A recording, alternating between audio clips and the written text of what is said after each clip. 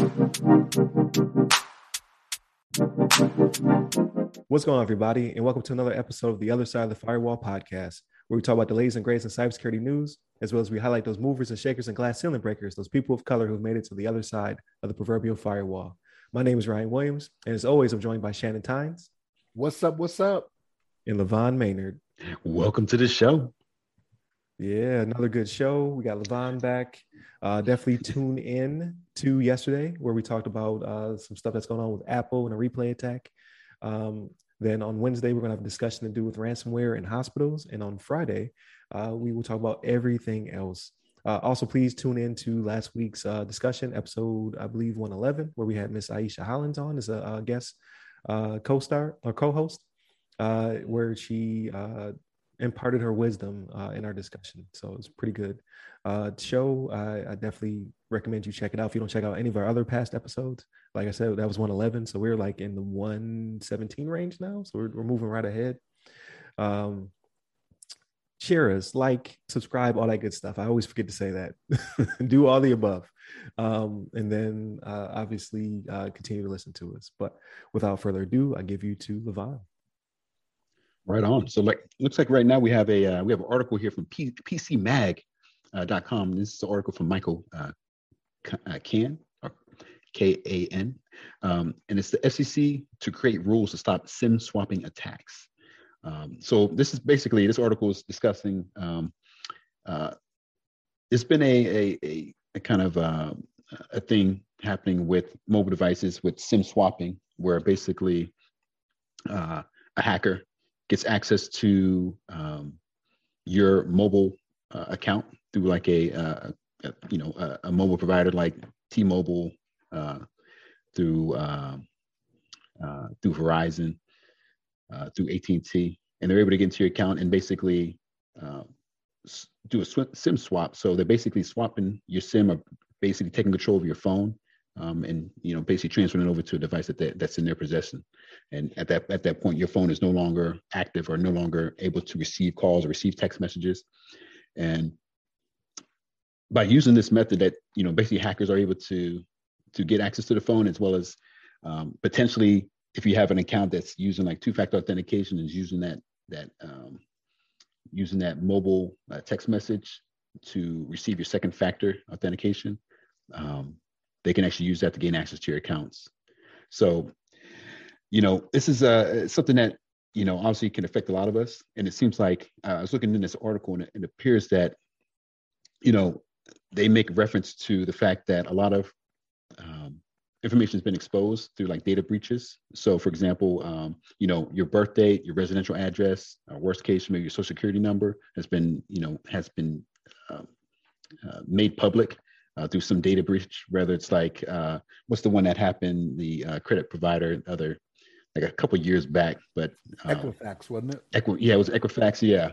So who knows, like, who has access to your social security number, and they just go ahead and give a call to Verizon and say, hey, I'm such and such. I'm Shannon Tynes, and I need to go ahead and switch my phone over to this new device. I just had some issues. And they're like, okay, can you verify your social security number? Like, oh yeah, I got that right here. And, they give that, and, they ask for your residential address or your birth date, all this like simple information that's readily available, not readily available, but if they happen to have access to that information, they can use that to kind of verify and say that they are you.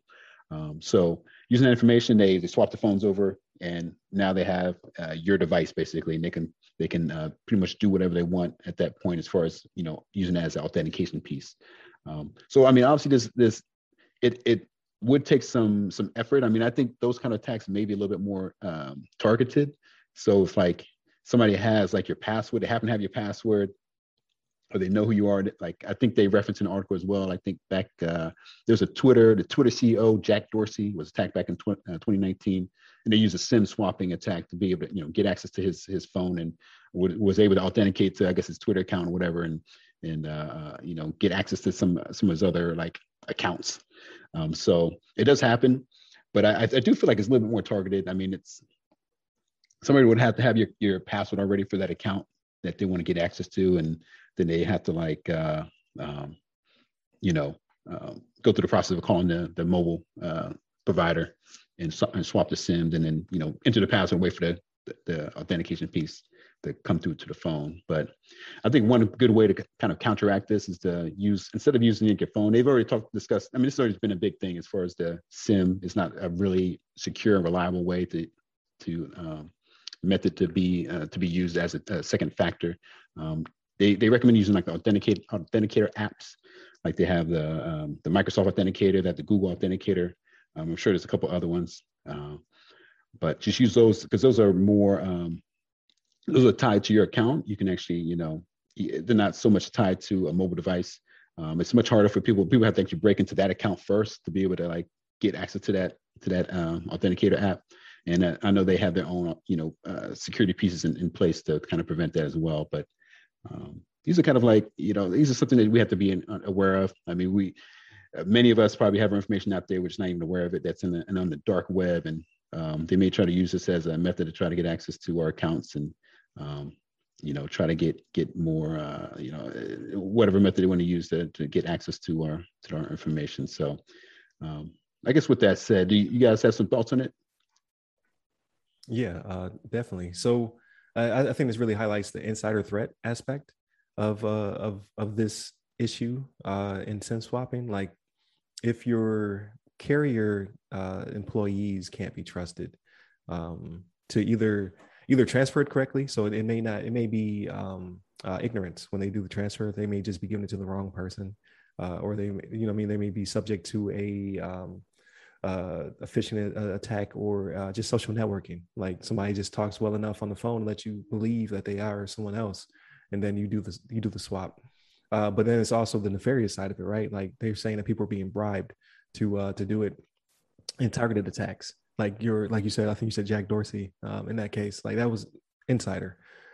Someone was paid off to make it happen. But regardless, it's kind of like in that aspect of it, if it's coming from the carrier not doing what they're supposed to be doing, nefarious or ignorant, either way, it's out of the customer's hands. Like, it's nothing you can do about it. You don't even know what happened to you. You won't know unless your account gets hacked or something like that. It negates that two-factor authentication that Levon loves, right? Multi-factor goes out the window. If someone is sharing text messages with you, they're also getting the authentication text as well, with the 18 characters when you swap accounts, or when you change your password. So a lot of it is out of the customer's hands. So I like how the FCC is actually reaching in. I get a lot of people don't like government overreach. I get it, but in this case, that loophole needs to be tightened. So I'm all for it.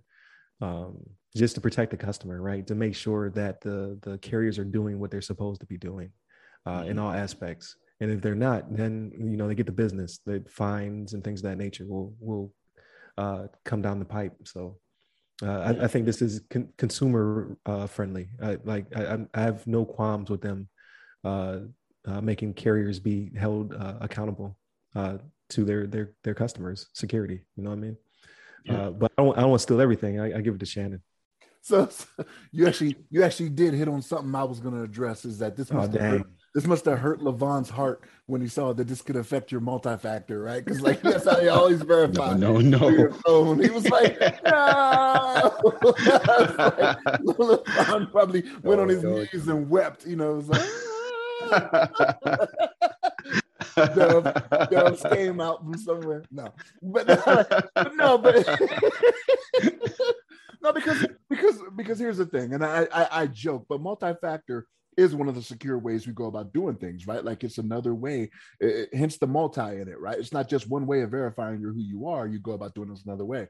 And they even mentioned in the article about some ways that they can go about combating this, but like some of the stuff they mentioned, I don't know if it would actually help, because so if you have the carrier ask even more in-depth questions, right? Is that really going to help you if they get hacked again, right? Like, if all that information gets put out there again, okay, now they know your mother's maiden name, your sister's middle name, all these more intricate things they would have asked you to try to make sure to try to do a better job of verifying who you are.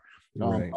You know what I'm saying? So like, well, that doesn't matter to me that you're going to ask me more in-depth questions if you're still going to get hacked anyway, right? But like you were saying, Ryan, like, give them the business when that does happen, right?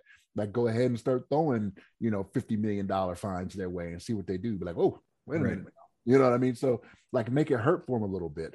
Another thing they mentioned was doing a wait time on it, like send an email or maybe wait 24, possibly 48 hours until you actually implement this or until you respond and say, because if you get those emails that say there was a change, like if you ever change your password, right? There was a change made to your account from this device. If this was you do not need to worry, but if it wasn't, please contact us, like stuff like that. You know what I mean? But I'm so as I've said numerous times before, I'm the Patriot Act guy, right? So I have no problem with the FCC trying to step in here and do something different to make this safer. But I just I don't know where I don't know where, I don't want to say the correct, but I don't know what a good way forward is. You know what I'm saying? Other than you showing up in person with the ID, you know what I mean? With like 3 forms of ID to say this is who I am. That's the only way I can think about doing it, but that may not always be feasible either, right? So, yeah, I don't know. I don't know how you would go about doing this, but I'm glad it's something that they're thinking about and looking into. Right. And that's one thing I completely forgot to even mention. I didn't really get into the whole FCC portion of it, but as you were describing, I mean, obviously FCC is like looking into imposing some, requirements for these mobile companies to, with the verification parts, like you said, a 24-hour thing, and kind of verifying through the text. But it's kind of like, as you described, it's like, hopefully these things work well enough that can actually prevent this from happening. And because I kind of wonder sometimes if even waiting the 24 hours, if the person doesn't know, like they're still going to, if they don't get notified, they don't get, some sort of notification on their phone, or get some sort of communication that their phone is about to get swapped over. They just go 24 hours and all of a sudden, oh, my phone's not working. But same time, I mean, at least they're trying to do something, trying to put some sort of, structured system in place that will actually prevent these SIM swapping attacks from happening. And, of course, this thing is kind of like still in work in progress. So it's like I guess they're going to, let's see, the rulemaking process will take some time. It requires first asking the public comment before the FCC can finalize proposed regulation and proceed with a vote. In the meantime, consumers can check out the FTC or FBI for tips on how to prevent SIM swapping. So no exact timeline, but it looks like this, kind of work in progress. Hopefully something comes up soon. I mean, and along with this too, this kind of made me reminded me of, I know they have something in place that they're trying to deal with the telemarketers and like the spam calls that a lot of people are getting. They're trying to make some sort of like authentication system where people can't call you randomly without being like a authenticated number or some sort of, I don't even know how the process works, but I'm looking forward to that because I've been getting so many hits on extending my car warranty that I don't even have a car anymore. No joking. But you joke, but I don't have a car, and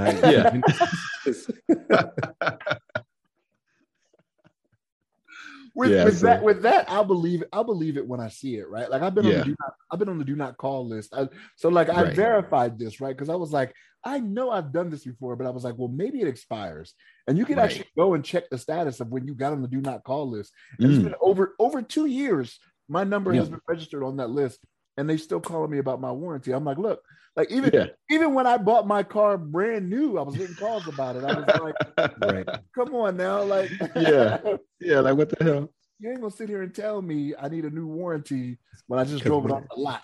When your friends plug their phone into the rental car, now you're on the list somewhere. That's all it takes.